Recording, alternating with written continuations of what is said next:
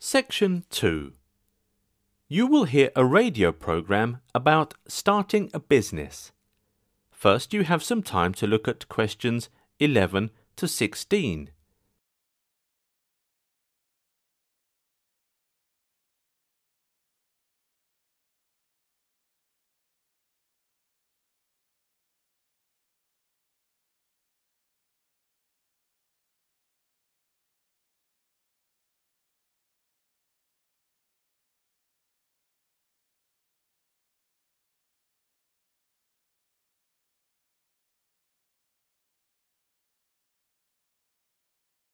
Now listen carefully and answer questions 11 to 16.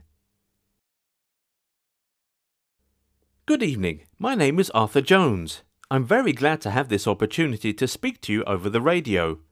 The host asked me to give a talk about my experience of starting my own business.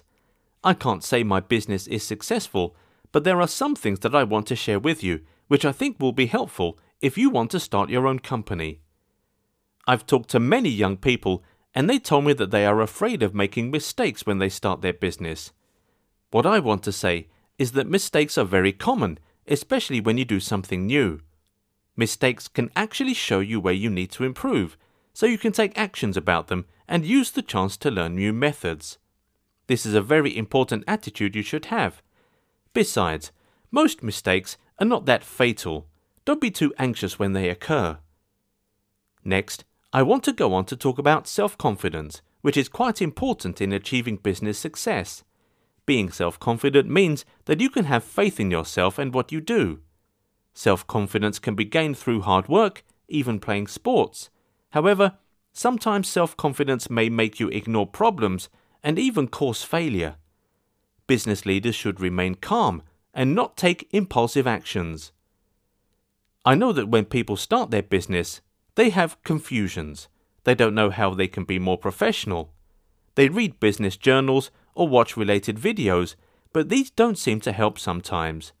My suggestion is that instead of aimlessly trying many new things, they should always be committed to their goal.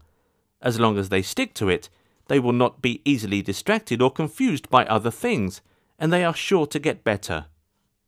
We will all meet difficulties, especially at the beginning. We can't always rely on ourselves to solve all the problems. I had a problem with marketing earlier this year. Luckily, I found an expert to help me deal with it. So, there's always a way, but we should know how and when to seek help from these people. Business leaders have different kinds of styles. Some are very good at public speaking, others are very down-to-earth and have strong executive skills. But in general, they should be able to win the respect from their employees so that they can carry out their orders more easily. There are times when a company might face risks. During such times, leaders will need to take prompt actions, and they can't always plan for distant future. Leaders should analyze and deal with the risks with caution. If they bear this in mind, there is always a way out.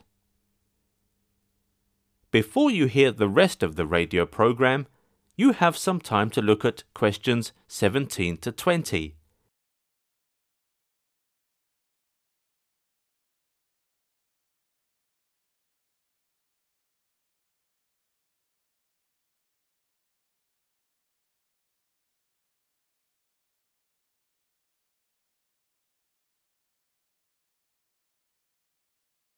Now listen and answer questions 17 to 20. At the beginning of my business, I experimented with quite a few strategies, hoping to find out the best solution for my business. Here is what I found. At first, my company wanted to work out prices for the products and make them realistic. However, prices are always changing, so they can't be fixed. Another thing I always keep in mind is that leaders must stay committed to their jobs. Without enough commitment, you may easily give up when problems happen. I have some friends whose businesses didn't survive during difficult times. It wasn't because they were stupid, it was just a lack of commitment. I can't always be sure that my products or services are better than my competitors, but I pay attention to details and try to improve all the little things, as they can actually make a big difference.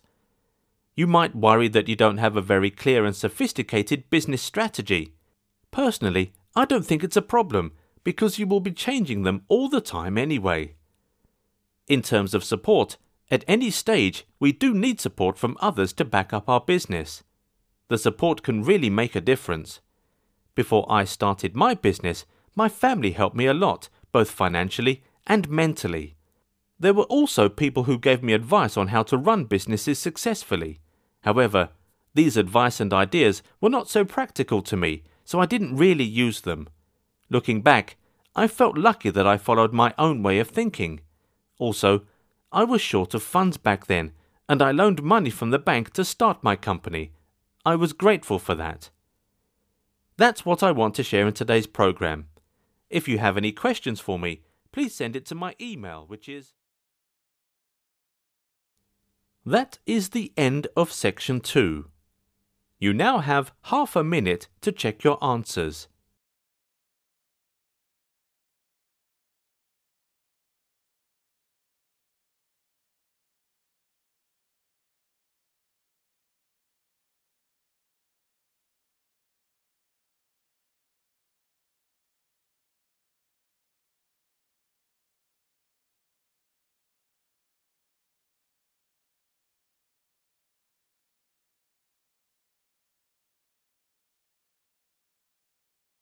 Now turn to section 3.